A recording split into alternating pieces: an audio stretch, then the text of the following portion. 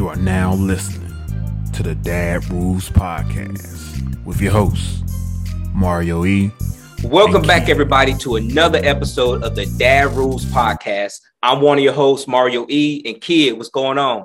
Not much, man. Just glad to be here. We got a special episode today, man. I'm really excited about this. Yeah, let's talk about it, man. Get into it. Tell us who we got today. All right, so we have our first guest on the Dad Rules Podcast, and it's Thomas Carter. This is Mario E.'s daughter, Asia's biological father, and he's going to come on here today and talk to us about fatherhood and parenting. Welcome to the podcast, Thomas. How you doing? Doing great. Delighted to be here. Looking forward to going through this discussion with you guys. Great. Just happy to be here. Great. That's what's up.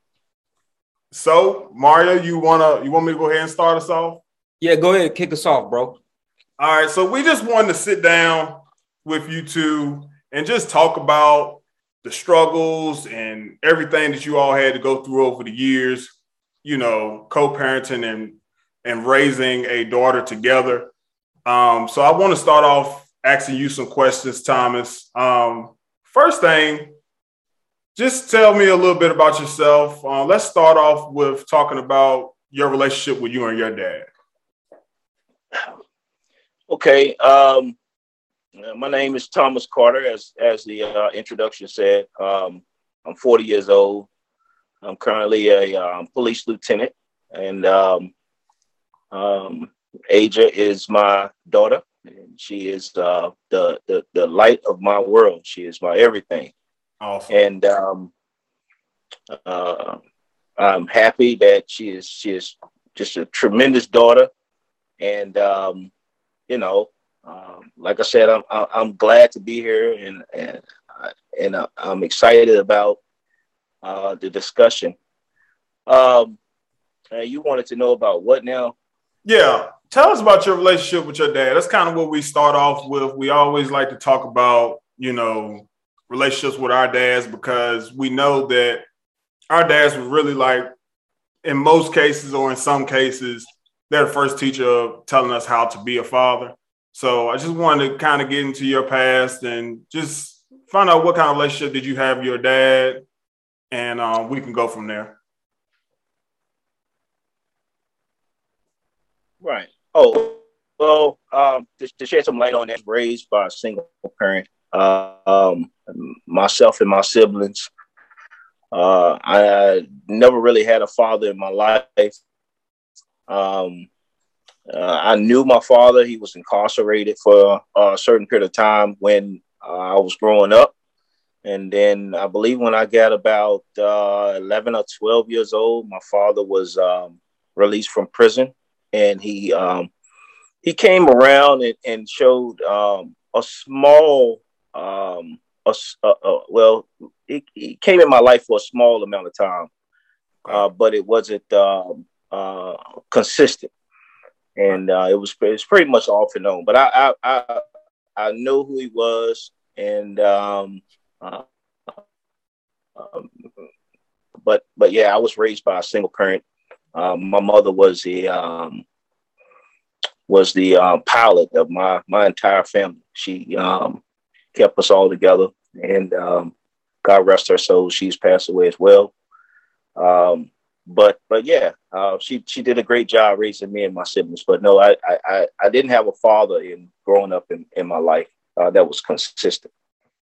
Now, like I said, we asked that question because we know that our fathers have a lot of influence over us. So, like, can you talk about some of the struggles that you had not having dad there? And you said that you knew him, but he was in your life for a little bit and he went away again. Can you tell us, like, some of the struggles that you had to battle with growing up and dad not being there? Well, one of the biggest struggles that I've had was accepting the fact that, my dad wasn't there. I mean, that's just the biggest struggle when you see your friends that you're growing up with, fathers in their lives and things like that. And then you want your dad in your life. It plays a very significant role when we're talking about your success stories and growing up in a structured home. Yeah. And we know that statistically, kids that's brought up, in pretty much impoverished neighborhoods, a lot of fathers back then won't in a kid's life. And this has been statistically proven. But now, thank God that we're seeing a trend where there are more and more Black fathers in the children's lives. But yeah, it was a struggle, and it was tough to accept. But like I said before, I don't really dwell on that, because my mother played a very significant role in my life, and I also had several mentors that stepped up and took me under their wing and kind of helped guide me in the right direction. At some point in my childhood, I was straying away. I started doing things that I wasn't supposed to do. But like I said, there were people that were pivotal in my life, men that stepped up and helped me, guide me in the right direction. But yes, it was a terrible struggle growing up without a father. Yes, it was. Can you talk about some of those men that helped you along the way and some of the things that they did, or if you want to mention some of them? Yeah, sure. One of the guys in my life, he's my godfather right now. His name is Gerald Holmes. And Gerald Holmes pretty much took me under his wing, along with a lot of my other close friends, Jerry and Younger. And he, told us right and wrong and do things for, like sure our grades were good and made sure we were staying out of trouble. And those type of things was very impactful. Also, I have 6 uncles on my mother's side, and I'm going to tell you, if my family is very, very close. I pride my family for being so close, so tight knit, and if my uncles had any kind of inclination that I was doing anything I wasn't supposed to be doing, my uncles would step in and pretty much do what they got to do when it comes to me. So all these men, and let me just say this: my uncles, every one of them, each and every one of them were men. They took care of their children, and their children, grew up, went to college, and so on and so forth. But they are very, very, very good men. And we talk about role model. What better role model you can have other than a family or relative to steer you in the right direction? There's no better role model in my eyes other than a family member. So right. And yeah. I'm so glad that you said that, Thomas, because my nephews, they're near and dear to my heart. And right. Growing up, my nephews, my brother's kids, he was always in their lives. But one nephew in particular, his mom and dad broke up when he was like 2 years old.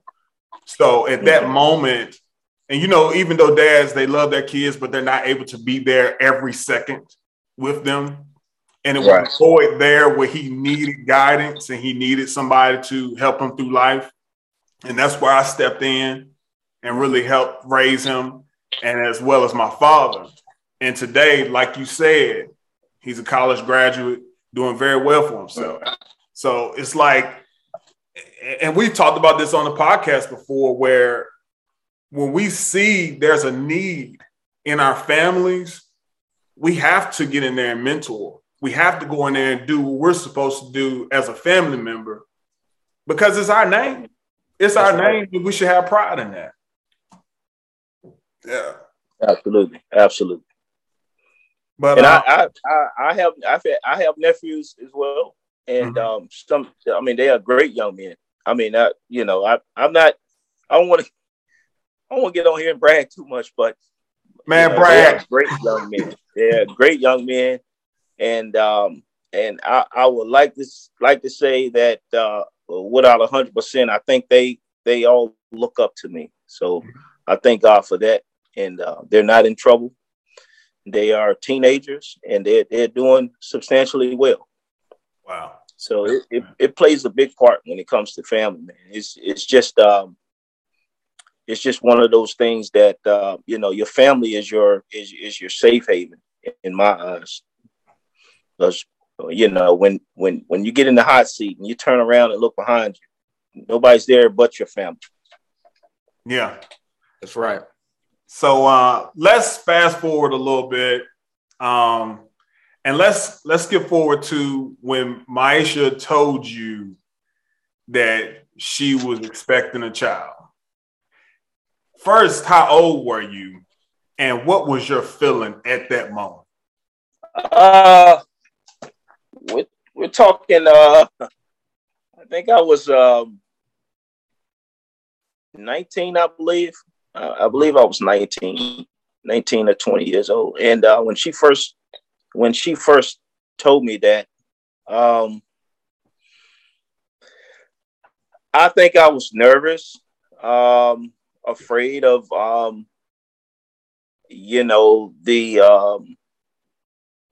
new life coming in, and like I said, you got to step up and do what you're supposed to be doing as a man. And another part came up, and I talked to this, and I never forget it. I talked to my best friend about it.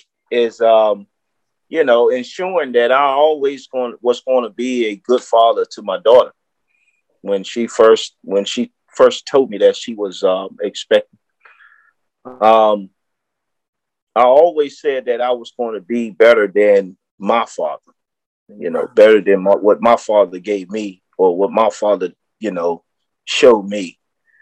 So, like I said, it was fear. It was somewhat of happiness, but you also got to understand at the time, myself and Maisha at the time, we were Christian. I think she still is Christian, but we wasn't married. Mm-hmm. And if you are, brought up in a Christian family, that's part of you start having children and stuff, people, your family and things like that start asking questions. Yeah. So it was a lot of fear, and but I was up for the challenge. I never strayed away from the challenge, but it was a lot of fear. Man. So with those fears, is it like, man, like how, because I know you talked about like how your dad wasn't there. You think it was more of a fear of like, man, I don't know what to do. Like, I don't know how to be, quote unquote, a good dad. Or like being at 19, and I know like me at 19, man, my finances and stuff was straight, So that's another trigger that, I would have had. Are those some of the things that you were dealing with? Right. You're exactly right. And those were some of the challenges that went through my mind. Yeah, you're talking, and at the time, I was a wild guy. I just turned.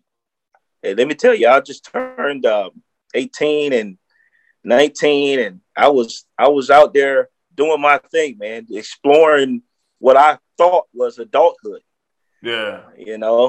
Having fun. Yeah. Playing the field out there in the streets. Not literally in the streets when you talk about criminal behavior, but just out there partying and doing what I want to do. And then you're talking about having a new child, which I never ever changed a diaper before. Right. Never had to be responsible for feeding the baby, or for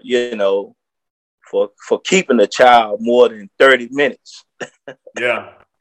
So that fear resonated within me. as well as the other things that I discussed regarding, being a good dad and doing what I was supposed to do. And then, so yeah, it was a lot of fear. Yeah. So that's good. That's good. So let's move forward a little bit. You get to the point where you and Maisha are no longer together. At that moment where you guys have came together and said, we're not going to be together anymore, what emotions are you feeling at that time? Oh, at that point, I wasn't feeling that at all. Right. Just the co-parent aspect, I wasn't feeling none of that. Mm-hmm. Yeah, it was, that was definitely a challenge for me. Because Maisha was a great parent. And then, as I discussed about, doing what I want to do and being out there, she was always a good parent, and she would always step in where I had a shortfall. So now we're at the point where, okay, I have to do my part, but do my part alone. Right. So when you talk about, how I felt about the co-parent issue, I wasn't feeling that at all. Yeah. I think it's important. I was going to be held responsible. Yeah. I think that's important for us to talk about, because I think a lot of times we do hear the woman's side of the story. We hear that, there's a breakup and, I'm having to do this alone. We've heard that a lot. But to now hear the father's side on that, you're seeing that your family's no longer going to be together and the struggles that you have to go through with that, I think a lot of times it's overlooked in society and about what the man has to go through during that process. Mm-hmm. Right. And that's now to put this in perspective a little bit, Manuel. I'm 40 years old now. So we're talking about my mindset when I was, 19, 20, 21 years old, 21 years of age. So now that we're talking now that, I have this different concept or this different perspective now, it's not necessarily reflecting what I thought at that time, So at that time I was a lot younger and I was a lot more arrogant and ego struck and so on and so forth. I hadn't had all the life experiences that I needed at the time. But yes, you're so right about that. Yes. All right, so let's move a little forward. So not long after you guys break up or decide to go your separate ways, however, then Maisha moved on with another man, and that man today is Mario E. So now I'm going to bring Mario into the conversation.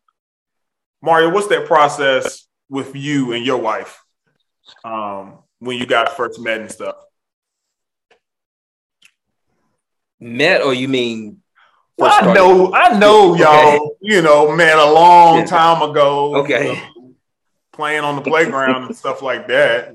Yeah, so for me, when Maisha and I, we first started talking, that was the first time I had ever, kind of dated someone or even thought about it dating someone who had a kid. Okay. Mm-hmm. And, just to tell you a little bit more about myself, I know I've discussed this before on the podcast, but I too grew up with a single mother until I was 5 years old. My biological dad wasn't in my life until much later. My mom married my stepdad when I was 5. And then my sister came shortly after that. And then I didn't start having a relationship with my biological dad until I was about 11, 12 years old. All right. And so, prior to that, some of the same things Thomas was talking about, I had a really strong relationship with my uncles. They helped guide me from birth until about 5 when my stepdad came in the picture. And even after then, and even since then, I can call them now and get plenty of advice from my uncles. If I needed a second opinion about something or just want to talk about life, I can go to them, So for me, even though it was the first time that I had dated someone with kids, I would say I wasn't opposed to it because, my love for my mother, and she was a single mother, and, I had a stepdad. So to me, having a blended family in some type of way, it didn't bother me. Mm-hmm. Okay. And so, when Maish and I, we first started talking, it was different, having a kid involved or whatever, but, I can't say that, anything bad about, me seeing how she parented, and Aja was just the sweetest little girl. I mean, very beautiful girl. She was. And so, I mean, to me, those were my thoughts. I didn't feel some type of way like, oh, I'm not going to date her because she got a kid. That's not how I looked at that. I saw her. Now, let me ask you this, though, because, I know we got a lot of men listening to this. You go in and you talking to a woman that has a kid, bro, is it pressure from the onset? Like, there's another being involved in this relationship. Like, I need to come correct. Like, if this ain't something I want to do, like, I need to step back. Did you feel that pressure from the beginning, or like you were ready for all that responsibility right then? Naively, yes. I would say I didn't. The things that were, I didn't know the things that were going to transpire, was getting ready to happen to me. It was just, nice looking girl, she got a kid, all the dad is around, but it's going to be all good, Yeah. And naively, I was thinking that's how it was going to be, because I was thinking, just like any other relationship, somebody break up, you move on, and everything. I wasn't really thinking the gravity at that time, because at that time I'm like, around the same age Thomas is, 20, 21 years old, or whatever the case may be. And I'm naive to, okay, they had a family.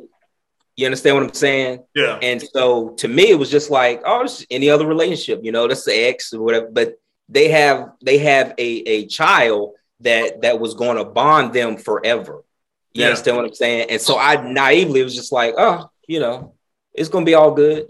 I've seen dude before, it's all good, but it doesn't always work out like that. So. Okay. So Thomas, let's talk about, who you were back then. If you had to describe yourself as who you were back then, how would you describe yourself? To piggyback off of that last question, I wasn't willing to make it easy for Mario at all.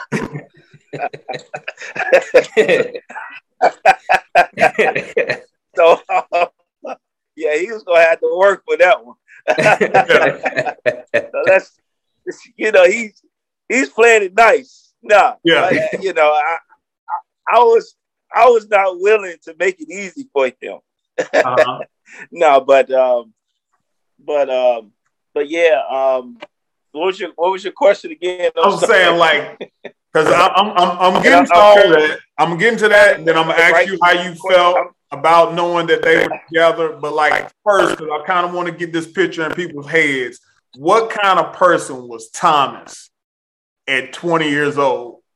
Well, what kind of person I was at the time? I'm not gonna say it's a difficult question, because we've always been brought up in the church or whatever, so we all had some type of spiritual guidance. But at some point around that age, like I said before, I was exploring a lot, And I was not only trying to find myself, but trying to find my place in society. You know, if you're talking about from a career standpoint, early on, I had a very successful career early on. And it started with working in the Department of Corrections when I was 19. Okay. So, you know, you're asking what kind of person I was. Okay, I started making a lot more money than my friends. I had a decent, and we're talking about a young man who was brought up, you know, I didn't have a silver spoon. Now, my mom made sure me and my siblings had always had a roof over our head. We never had our lights cut off. We always had something to eat. We always had substantial clothing. But at the same time, we were in poverty and we grew up in poverty. So fast forward to that age when I'm making more money and I'm feeling myself and I'm going to church less. And, alcohol was introduced into my life, and you know, I'm drinking alcohol, and I'm just out there doing my thing. The world is it's all about me at that time in my life. Yeah, it's all about me. It's always been family oriented, and always been close to my family, and I always was fairly easy going person. But yeah, I was really feeling myself at the time and trying to learn who I was. Okay. So now things sped up pretty quickly. Okay. So now I'm getting a visual of like who you were back then. So now we're going to talk about Maisha is now with Mario and they're having a relationship. How are you feeling? How are you approaching this?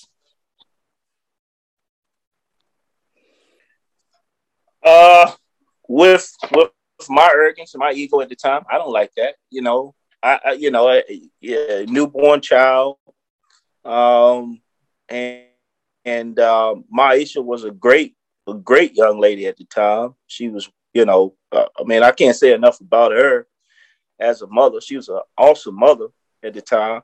So now we're introducing someone else into the picture when I thought that I had it my way. I thought things were going my way. And that was the only way. But as we know, that's not how life goes. That's not, So I'm feeling bad. I'm feeling hurt. I'm feeling betrayed. Mm-hmm. All those things running through my mind at the time, because guess what? It's not Thomas' world anymore, right? Mm-hmm. It's a new equation added into Thomas' world, and I had to figure out a way to accept that, but it wasn't easy. It wasn't easy at all. So yeah, a lot of emotions running through my head at the time, and I remind you again, I was still doing what I wanted to do, and but it's something that I can look back on now and see growth from. But yeah, I was hurt. I was hurt by that. Yeah, absolutely. Yeah. I think too many times, like you said, it was something that you went through back then and then you grew from it. You know what I'm saying? It's like you became better. I think too often we go through things, we let it hurt us, but then we don't let it make us better. And by you letting it make you better, I think that's the lessons that we learn, and that's great. Now, so we understand, like, okay, this is not just a regular relationship. This is just not a boyfriend that's here today and then gone tomorrow. They get married. So now it's a permanent male figure in your daughter's life. At this time, are you trying to figure out who Mario is, how he is? Is he a good person? Like, what's your thoughts? What's your dislikes? What's your frustrations at this point of the time that you know that they are getting married? I wasn't happy about that. I didn't know much. I knew Mario, but I didn't know him personally. And I like I said again, I was not too fond of the whole situation. Period. Mm-hmm. It was a tough time for me, and it was definitely a hard thing for me to accept. And just to piggyback to show you, to give you an example of how my emotions were at the time. And I want to rewind a little bit prior to their wedding, when her and Mario and Maisha was together with Aja, and I saw them in the parking lot together with my daughter. That really made me upset, and I acted out. Mm-hmm. I acted out off my emotions because I was not fond of that whole situation. I wasn't feeling that whole situation. It's not my world anymore. Uh-huh. It's not my time anymore. I wanted to, break that up. But I acted out, and guess what? I paid for that. And unfortunately, I could have lost everything. Yeah. At the time, my career. And when I acted out, it made me realize that, this is serious, and unless I get a grasp of this whole thing and get a grasp of Maisha being happy and accepting the fact that, Mario is a part of his family now, I'm going to beat myself in the ground, and it's going to cost me substantially. Yeah. So that was an eye opener for me. So, then like I said, we fast forward to the wedding, and I'm still feeling some way about it, but it wasn't to the point where I act out or anything like that. But yeah, I was definitely not fond of that whole situation for years, even after the wedding. Wow. Yeah. Wow. So, okay, so you're hurting at this moment, and Mario really hasn't done anything wrong.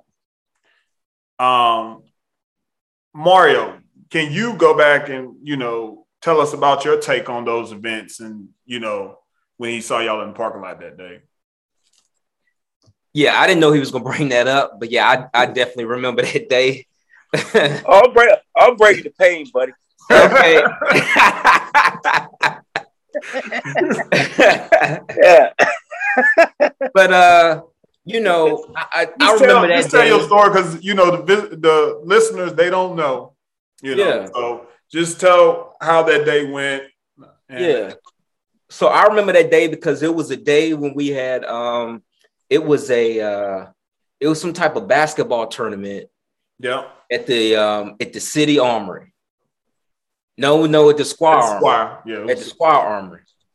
And I wasn't thinking nothing to anything, me and Maisha was gonna go and watch the basketball tournament. And then next thing I know, this truck pull up. And and I was like, oh, who was that? I don't know. Again, how I wasn't, it was just not, I was naive to a lot of things. It was just like, hey, just, but I never, back then, it didn't hit me. I'm just tell you, Thomas, it didn't hit me how you probably really felt, until like years later, after Maisha and I got married, and I'm recognizing, like, I'm calling age of my daughter now, and then my son comes along and I'm like, whoa, I can understand some of those emotions that he had. But for me, it was just like, just any old, you know what I mean? Just any old relationship, not like, not like really, really thinking about that, that was a family, if that makes sense. I don't know if that makes sense or not. But yeah, so that, like I said, the truck pulled up and it was him. He was upset, that, I was there with his daughter. And yeah, that's how it was. And, you know, I remember I didn't necessarily second guess, like, why am I doing this? But it was like, I just didn't understand, like, why he upset with me. Like, I ain't done nothing, you know, like, Yeah. my thought was like, y'all broke up. Okay. You know, that was just kind of how I was thinking. Again, naive to that, you know, those emotions that he had, you know. So. Yeah, because I'm just thinking like I'm the outside in, but I can identify with how Thomas may have been feeling. You know, I won't know exactly, but just to think that my son is with someone else, another guy with my wife in the car, I can see him being frustrated, you know. Yeah. So with Thomas telling us his side today, it's really eye-opening. It's really eye-opening. So Mario, let's go on to the wedding. You decided you want to marry Maisha. Right. Tell us about that process. I mean, you came to that process and, you know. Yeah, so for me, you know, like I said before, my mother was a single mom, you know, when she first had me. So I never would have like looked upon like a woman and like, oh, I'm not going to give her a chance because she has a kid, right? Mm-hmm. You know, Maisha was the first and only lady that I had, you know, talked to who had kids or whatever. But you know, for me, I was excited that, you know, I was going to, you know, officially, you know, be, you know, a stepdad or whatever. And, you know, she was flower girl in our wedding, you know, and all that good stuff. And, you know, I just felt like I knew how I was. I know how I felt growing up having, you know, I got, you know, my mom's side of the family.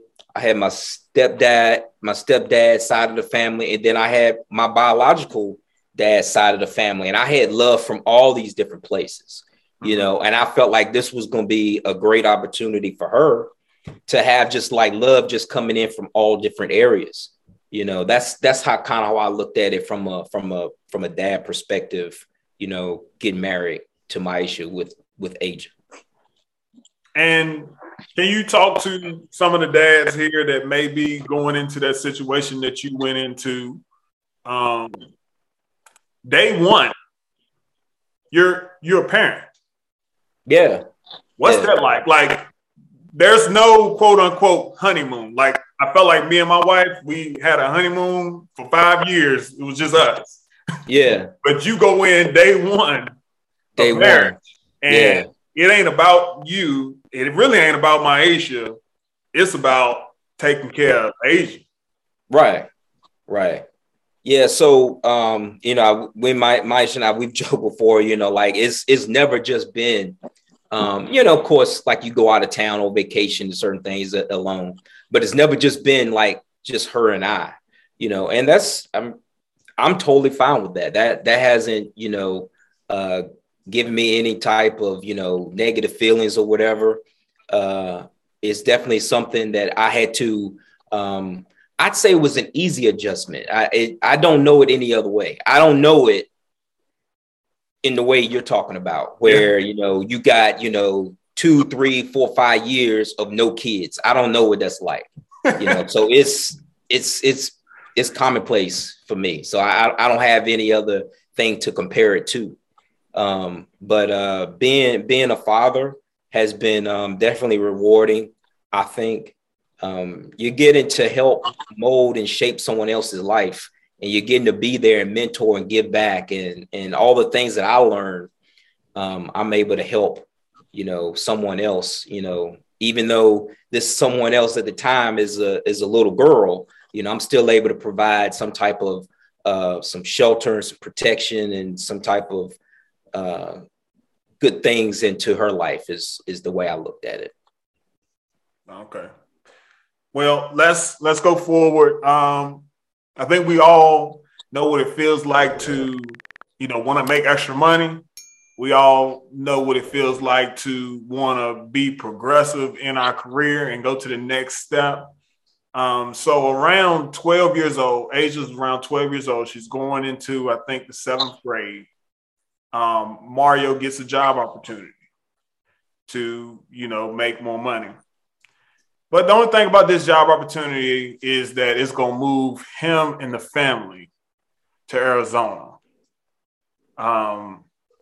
Thomas, during this time, can you shed some light on what you were going through? Oh, yeah, absolutely. That was a very, very tough time for me. And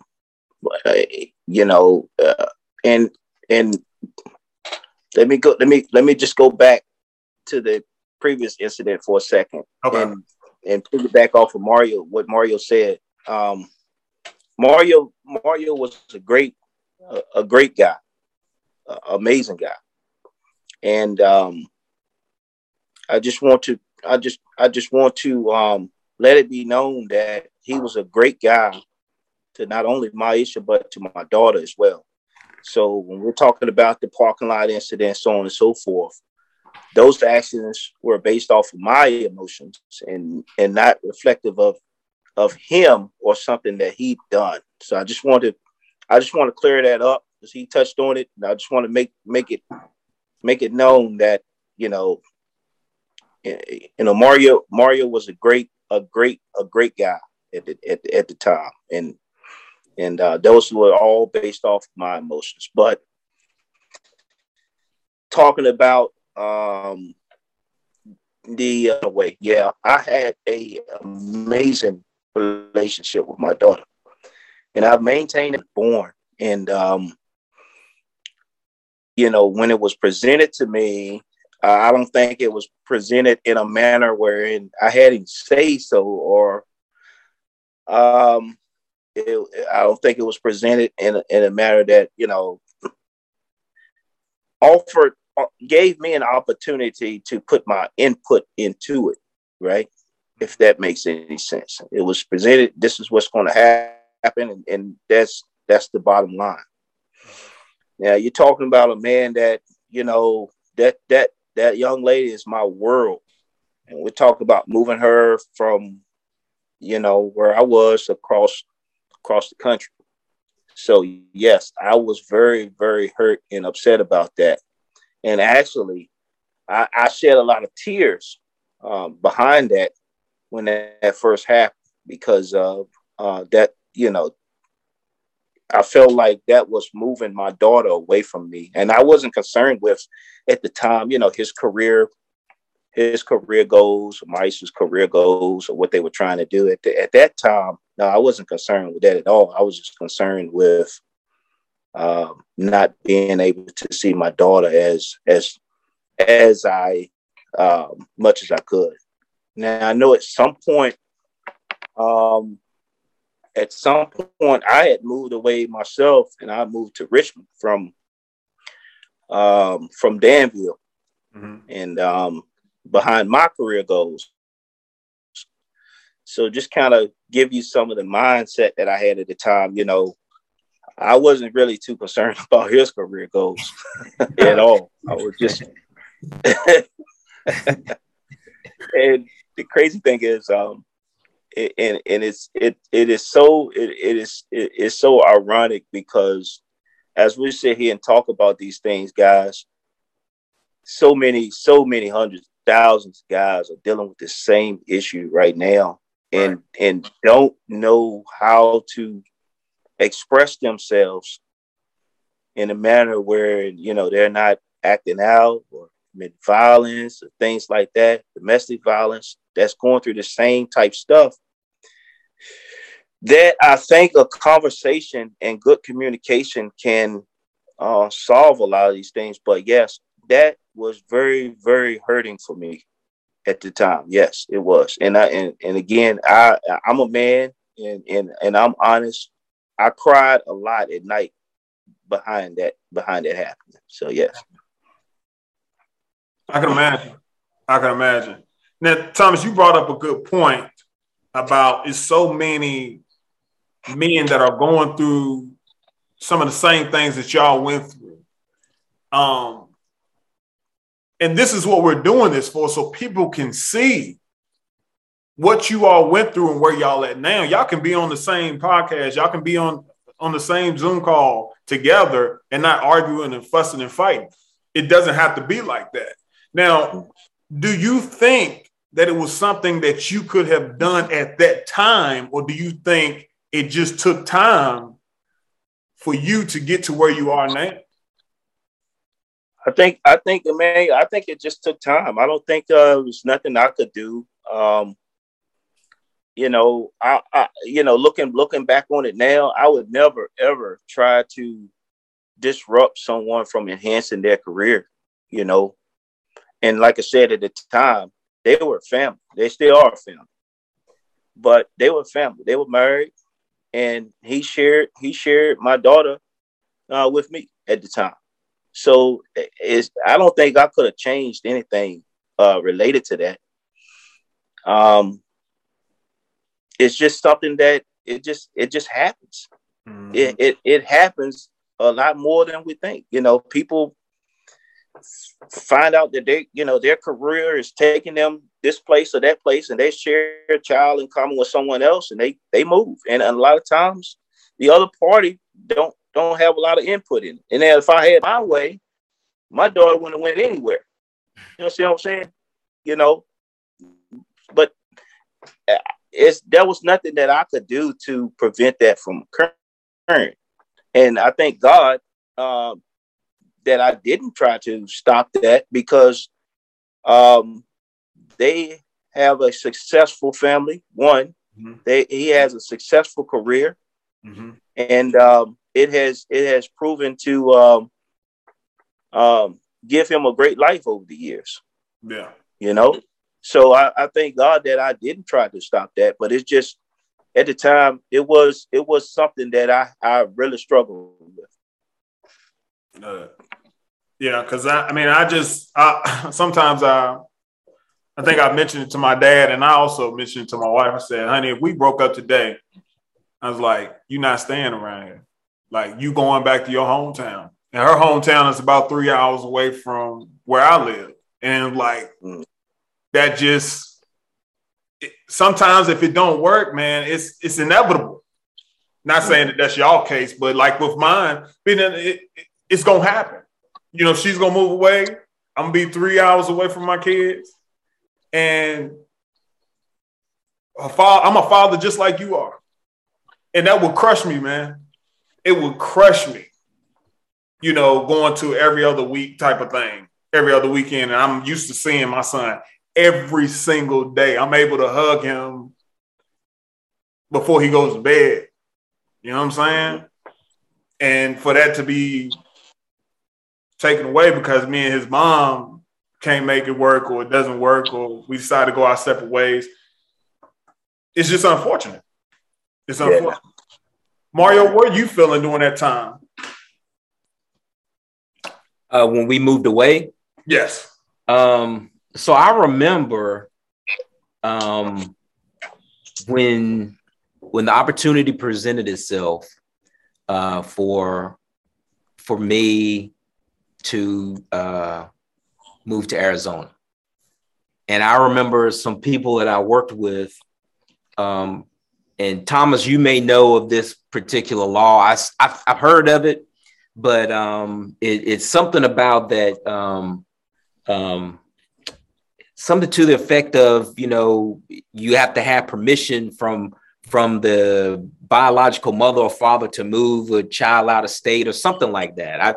It may just be a rumor or like just something that people have said, and I don't know. But I remember being asked that by several people, knowing that, Aja was, my stepdaughter, that, hey, is this going to be able to be an opportunity you can actually take if the biological father, refuses to allow her to leave the state? And, I was just kind of like, what? I've never heard of a law like that, and I kind of did a little bit of research, And, after talking to Maisha, and I know she had, spoken with Thomas or whatever and stuff, I was under the impression everything was, all good or whatever and stuff. I do remember a couple of my uncles, they asked me about, hey, you sure y'all gonna move over there? Just in terms of, I had moved away from home before, but I hadn't been that far away from home. I had moved away from home, and I think maybe the furthest I had went was, North Carolina, but I had never moved states away, and just, so no longer being under the umbrella, the protection of, our close family that was in, our area. So, a lot of questions were getting peppered of me of, you sure you up to it? You sure you good? It's going to be different out there and da-da-da-da-da. And so it was something to be able to move, pack up my family and move them, a 3 days journey away. And, it's just us out there, no family, no friends. It was just us. And so I think that was the beginning of our family just becoming really, really close knit. We've been, after we left Arizona, we moved to Ohio, then we moved to Kansas. And what people always say about us is like, we're always together. And I think that's because when we moved to Arizona, it was just us, and so we became stronger and tighter as a family, I think, during that time. But it was definitely a scary time, if you will, because, so much uncertainty of, what's going to happen here. And, what is this going to be like? Just not being around everything that was so familiar to us for, our entire lives. Right. Thomas, could you give us some parenting advice? Because you said that, and, I'm outside looking at you, but me and Mario have always been tight. We've always been close. But it was always where you would call her. Y'all always kept a close relationship. How did you maintain that close relationship with her all the way being in Arizona and you being in Virginia?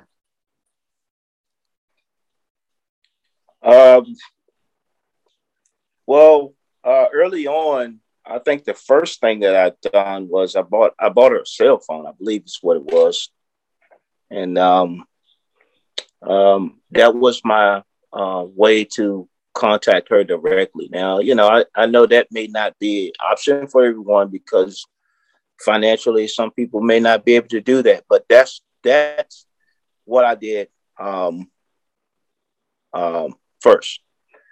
I had a long conversation with my mother, at the time, because my mother. I go back to this because, like I said, your family is what is what keeps you strong. Your family and whatever God you worship, is what keeps you strong, right? Mm-hmm. So my family and God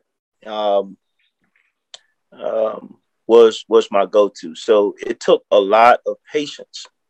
It took a lot of patience, and it took a lot of strong will to make that happen. Now, if I'm not mistaken, when they went to Arizona, I would fly Asia back to Richmond. Okay. And that was just one of the things that I was just committed to doing. But, I want to say this because everybody don't have the means to do that. Mm-hmm. And it's one of those things where I really feel like communication is definitely has to be the key in a situation like this. But I was after talking to my mother, I was eager to make it work, whatever it took, because again, you're talking I used to eat lunch with my daughter at school. I used to, take her to Long John Silver's every other day. I used to take her to, I did a lot with her at the time, So you have to fix in your mind that you're not willing to just like that happen and just stay away from your child. The way that I can think of, he not have the means like I did at the time. And, you got to figure out a way to stay in constant communication with your children. So, those are just some of the things that I did, if I had to help some, and it wasn't a lot of, Mario, I can't remember what we did in like arguing and all that. I don't think we did any of that. Or back and forth. Or I think I'm not going to shed a negative light, but I just don't remember it being any type of hardship that he placed on me and tried to prevent me from seeing her. I could see my daughter at any given time, anytime I wanted to. It was never a problem. That's important too, because a lot of guys face situations where the mom don't, let's be real, the mom don't let them see their children, or the mom will move them away and they'll keep them from their kids, or the stepfather. The stepfather influenced the mother to do certain things. That's what a lot of guys face now. I didn't have to face those things. I had an open, they moved away, but I had an open, shall I say, I could see my daughter anytime if I wanted to go to Arizona, I could go and see my daughter anytime I wanted to, if that makes any sense. Yeah. Thomas, I got a question for you. One day, I don't know how you got to it, but you didn't feel any type of way about Mario anymore. What made you want to squash the beef or let bygones be bygones? When did you just get to that point where you were like, you know what, Mario's okay?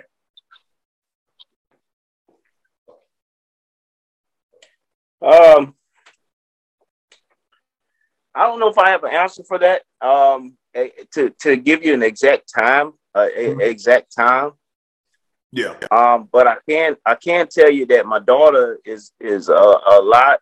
It's a big influence on everything that I do in my life, because my daughter she kind of keeps me grounded, and not only that, my work experience. And my work experience, I've seen years. Thank God I have 4 years left, four and a half years left before I reach retirement. But I've seen so much over the years, so much pain, so much hate. At some point, I don't know when it was. It could have been 10 years ago. I can't give you an exact number, but at some point, those feelings went away. Yeah, those feelings of hurt and pain and anger, they went away towards Mario. And like I said, now there was a situation when Aja, she came and she said my dad. And I was like, what the hell are you talking about? I said, you crazy? Yeah, I was like, what did you say? And let me tell you something that really opened my eyes. That said, this guy is not going anywhere. And I told AJ, I said, don't you ever let me hear you say that again. I said, you got one father, you hear me? And but I grew from that. Right. And you have to be able to at some point say, here's what it is. You can accept this, or man, you're gonna get left behind. These folks are moving forward. You know what I'm saying? So at some point in my life, yes, I accepted it, and then Agent was a big part of that. Because I'm going to be honest with you, Agent didn't let me talk bad about Mario or her mother. Right. Yeah, without a question. You know, I would try to make a comment. No, she won't have that. Yeah. No, she stopped me. So, you know, like I said, a lot of my growth comes from her, you know. And you know, and I know a lot of these people that's going to be listening to this podcast don't know her personally, but she's an amazing child. She's very mature, and she's a great listener. And the conversations that we've had over the years are some of the most lasting conversations that I can ever remember. And like I said, she kept me grounded. And I can't put a time frame on it, on when it occurred, but yes, at some point. Those feelings and emotions is left. It's kind of like the thing when I think about my mom. And, you know, they said, you know, time will heal all wounds. You know, I love my mom to death. You know, and so when my mom passed away, I didn't know how in the world I was going to get over that situation. Yeah. And at some point, even now, you know, I still lay at night and cry and think about my mom. Sometimes I'm going to work, think about my mom. But it's not to the point where it's unmanageable. And you know, it's kind of like the same situation. At some point in your life, you know, you grow and you move past things. And that's what happened with me when it comes to Mario. But like I said before, Mario never done anything wrong to me, to my daughter, or to, you know, Maisha for the most part. And, you know, he's a great guy. So do you think, Thomas, that it was that common ground that y'all had, that love that y'all had for Asia? Do you think that helped you get past it as well? I really do. I really do. I really do. And, you know, a lot of guys that's listening, you know, it's not about you. It's about providing a better life for someone that's a child. But yeah, the common love that we shared for our daughter, yeah, it was very, very important to grow, you know. Mm-hmm. Yeah. Now, Mario, Thomas has said that you didn't really do anything, but I mean, we're just gonna be real. We men here. How do you feel about somebody beefing with you and you don't have nothing against them? Like, how were you feeling? Like, did you have a serious dislike for Thomas? And then after a while, you just like, when were you able to really just let everything go and say, you know, we all right? I can't say I dislike Thomas, but it was, you know how like when you know you got tension with someone and like you really don't know why. And so, you know, you just kind of, you know, to help protect yourself, you know, you just try to develop, you know, just a callous for it, just like, oh, well, whatever, you know. And so that was kind of how it was, you know. I didn't dislike him. I just didn't understand why he didn't like me. But, you know, like I said before, man, it's like looking on it now. I mean, looking on this, there was stuff that happened, you know, 18 years ago or whatever. I mean, I've said it before, and I was naive to a lot of things, you know. Me being a father now, you know, had I been a father then, you know, like if I brought a kid into the relationship with Maisha, I probably would have moved different with Thomas. You know, I probably wouldn't have done certain things, you know, and not saying that I did anything out of arrogance or whatever to intentionally do something, but I know I would have looked at it different, you know. And I know he said I didn't do anything, but it's almost like when I'm listening to him talk and I think back on it, you know, I don't think I didn't have any clue of what I was stepping into, you know. And so I moved in a way that was probably just like, oh, whatever, you know, it's all good, and not really taking into account, you know, his feelings and how he was feeling about things, you know. Yeah.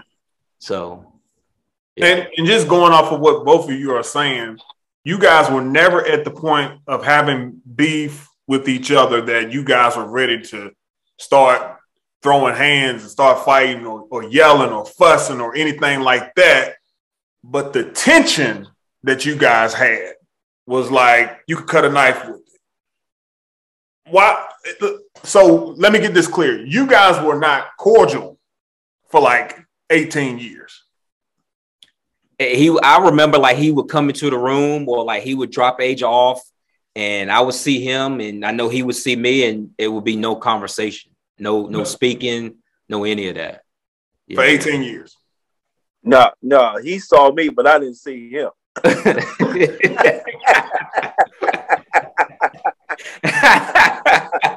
Yeah. No, what's up, man? No. It was none of that. Did you see the Eagles play? Like, no, it wasn't none of that. Like, give me my child, I'm out. You know. Yeah. And I remember the first time that he said something to me, and I was like, okay, because it was one of our trips that we had came back home to visit. And we were in the mall in Greensboro. And I remember he saw me and he reached out his hand to shake my hand. It was like, what's up with this? I just kind of what I was thinking, So, but yeah. So I could see it I could have seen it in his face. He was uncomfortable with it. Yeah. Yeah, like, is this a trick or something you trying to? Yeah. Yeah, and he said it before. Yeah. But as far as with age. There wasn't no. Oh, go ahead, Thomas. Well, I was just going to piggyback off Manuel. I mean, there was no being cordial or anything like that for the most part. I think we kind of avoided. I think we kind of avoided the whole situation by not communicating at all. Period. Yeah. Not communicating at all. Everything that involving Aja, I talked to her mom. We didn't communicate at all. Didn't even speak to one another. Which is troubling. But thank God, we were able to get past that. Yeah. Thomas, do you think it was best for him during those years that you were in pain or hurting? Do you think it was best for him to do what he did and not say anything? I think if we had a conversation early on, I would accept things a lot more. Mm-hmm. But we never talked. We never, like I said, we never communicated. And I think I'm almost certain, we had to sit down and talk. We would have been a lot better, a lot earlier on. Then it took all those years, mm-hmm. Because you know what, Thomas, the funny thing is I was talking to my wife and we was talking about some friends that we have in common. And it was something similar to that, similar to this situation. And I think one of the fathers wanted to talk to the biological father. I think the stepfather wanted to sit down and talk with him. And the mother was just like, no, it's not going to end well. It's not going to end well. So I can see that being like a really uncharted territory to go across, not really knowing where that person's mindset is at. But yeah, it was a stepfather that wanted to do that, but he's older. He's an older guy. So he's taking your approach and your advice to, hey, we need to sit down like men and talk about this thing. And I do. I think that that's good advice. You just have to be at that right place in life to have that conversation. And looking back on that, Jermaine, that's probably something that, and I've said this before to Maisha, especially recently, that, that's something that, I should have probably tried to initiate. I mean, I know my thinking at the time is that he probably didn't want to hear it. So I was just probably like, nah, ain't no need to saying nothing. But I didn't try, though. So, I mean, right. I got to take that one, Right. Thomas, how do you describe your style as a dad? your conversation? What's some advice, that you could give with just dealing with your child and how to be a good father? Well, the biggest thing, in my opinion, and I could just relate this to myself and Asia, is one, compassion, and two, be a listener. Okay. And listen to your children when they talk. Listen to what they say and how they say things, and children will tell you everything you need to know. Being a great dad, it comes second nature because, like I said, I took the traits on from my mom, what my mom taught me, what my mom instilled in me, the importance of being a man and so on and so forth. So that wasn't hard. It was just being a great listener. Mm-hmm. And at times, I felt like sometimes, my job kind of made me unapproachable sometimes. Uh-huh. And I had to scale back from being so direct, because Asia, she's very sensitive. And, she would, let me tell you, anything that hurt her, you'll know about it. So she's a very, very sensitive young lady. So I had to, as far as being direct, I had to leave that type stuff at work. And sometimes I came off wrong, even with her. And I had to question her. Maybe I shouldn't have said that to her in that manner. But your children will tell you everything you need to know. So if you're a great listener, and you go with your heart and what your upbringing taught you, you'll be a great parent. Yeah. So, Thomas, what I'm hearing is like you pay attention to detail. Is this something that you gained from your profession? Because I know you have a lot of conversations on your profession, and you got to listen to what people say, but not necessarily what they're telling you. Did you get that a lot there from your profession? A lot of it came from my profession, yes. A lot of over the years,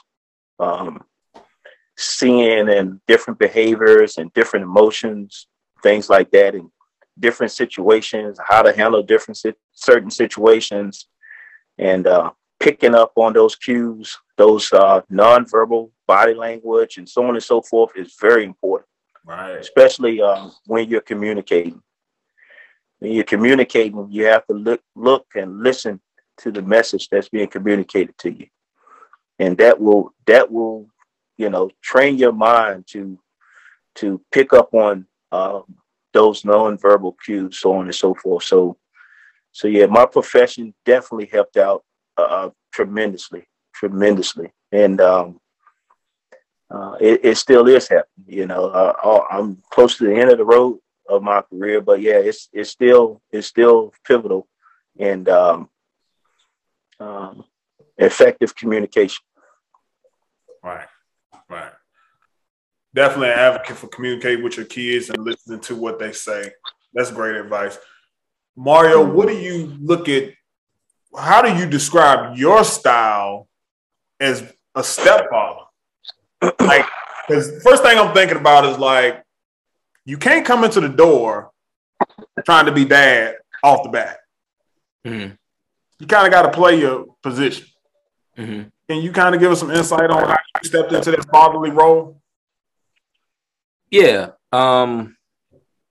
So I think back to, when Thomas was talking, and, he said that, I guess Asia had said dad, referring to me to him one time. And I remember, in those, especially those early years, I could always tell if Asia was on the phone with him, if I heard her saying Mario, mm-hmm. And I never said anything to her about it. I just, I knew that was something that, at the time, he didn't want her to say that. And I never corrected her on that. I mean, that's their relationship. That's the way I looked at it. And, her and I, we had our relationship, and I just remember that, I remember that, and just a couple other little things, little things like that. And, or when when she would come from, over his house, like for the first day or so, she calling me Mario again, And so it was just, little things like that, So definitely she was listening to you, Thomas, for sure, But, as far as for me, I never looked at it like, I'm trying to take Thomas's place or anything like that. Mm-hmm. He talked about listening, and I had a feeling you were going to ask me the similar question, but for me, it was just always just trying to make sure I was there for her by listening. I knew they share a bond that, that I can't touch, and it is not about me trying to compete with him or anything like that. To me, I know she's got enough love in her heart to love plenty of people. And, I just, try to, be there for her when she needs me, and that the number one thing there was just being a good listener for her and helping give her advice, when she needs certain things. So to me, it was all about listening. That's the approach that I took being the stepfather. Good. Thomas, what advice would you give to dads who might be in a similar situation like what you, Mario, and Maisha have done as far as co-parenting over the years? Okay. I want to piggyback off of this. I will come back to that in 1 second. Okay. But we just all learned a valuable lesson a few minutes ago when Mario was speaking. And that valuable lesson was how Aja will try to please both sides and separate from one side to the next. Mm-hmm. Right? Right. That, I'm sure, had a lasting impact on her as a child. And I want people to understand that you have to be willing to accept things. Now, at the time, I wasn't willing to accept that. But this lesson that just came upon us is how my daughter would have to adjust her behaviors around me and then change those behaviors around Mario, right? That's not right, mm-hmm. Okay? It's not right for a child to be placed in that situation. Good. Now, I just want to let everybody know that you have to find a way to do what's best for the child and not your own personal feelings on what you would think that, kids, let me tell you something. Kids are some of the most loving creatures. They don't see color. They don't see none of that stuff. They're taught those behaviors. Mm-hmm. So, don't pit your child against one person over the other. Don't put your children in that situation. That's what I would, that lesson. I'm sorry, I just had to come back to that because I wanted to. You good? I wanted to clear that up. Now those were my feelings at the time. Yeah, I didn't want her to call him dad because of my own feelings. Yeah, I'm your dad, so on and so forth. But it's okay for someone else to love your child. It's okay for somebody else to, take care of your child. It's okay for somebody else to buy your child nice things or to provide for them. That's perfectly fine. Don't get the children involved in that type of stuff, trying to split one side over the next. Mm-hmm. So, and also, I guess that can come in with your question about the advice. That's the number one most important advice that I can give to dads that is facing this situation is to recognize what's most important for your child and let that guide you in your decision making when it comes to the child. And if your child is not being hurt or they're not being put into a vulnerable situation when you're not around, figure out a way to cope and to learn how to release those stressors in a different manner rather than lashing out. accept things as they are and try to find a way to move past things that you can't change. Something that you can't change, there's no need to continue to worry about and cause yourself so much harm and so much stress about something you can't change. You decide to move on and you can't change that, and your children are involved in that. Unless those children are being mistreated, go get counseling, whatever you need to do to move past that. And then, like I said, a lot of, and I don't take up too much time, but a lot of us, African Americans, we don't, and I think counseling will help in a lot of these situations, or talking to someone, talking it out. Yep. So that's my biggest advice that I can give. Awesome. Mario, did you have anything else before we leave? I just appreciate everything, Thomas said.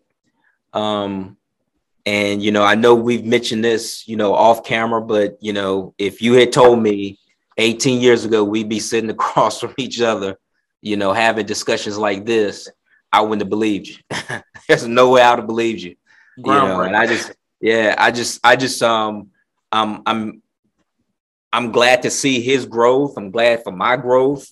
I'm glad that we can come here together and, just drop some knowledge on, other families, other dads who may be in a similar situation, and just help somebody else. We all go through things that maybe help the next generation or help someone else so that it's easier for them, and I hope that what we've done here today has done that, and that's all because of, we're sitting here today, I think, because of the grace of God and, because of our love for aging, and right. So, I just appreciate him. Yep. Awesome. Well, I think this was great. I think it was awesome to be our first guest. Thomas, we thank you for coming on to the show. It was just awesome. You dropped so many gems, and it was really an eye-opening experience because, like I said, I saw it, but I was outside in. I didn't have a clue on what you all were going through. But, to give us your insight, and Mario, you giving us yours. And like I said, you guys coming together and do the best thing for the child. That's what's important. So we thank you, Thomas, again for coming on the show. Guys, we want you guys to like, share, comment, and subscribe to the Dad Roots podcast. You got Mario E. and Kid and Thomas, and we're signing out. We'll see you guys next time. Peace. All right.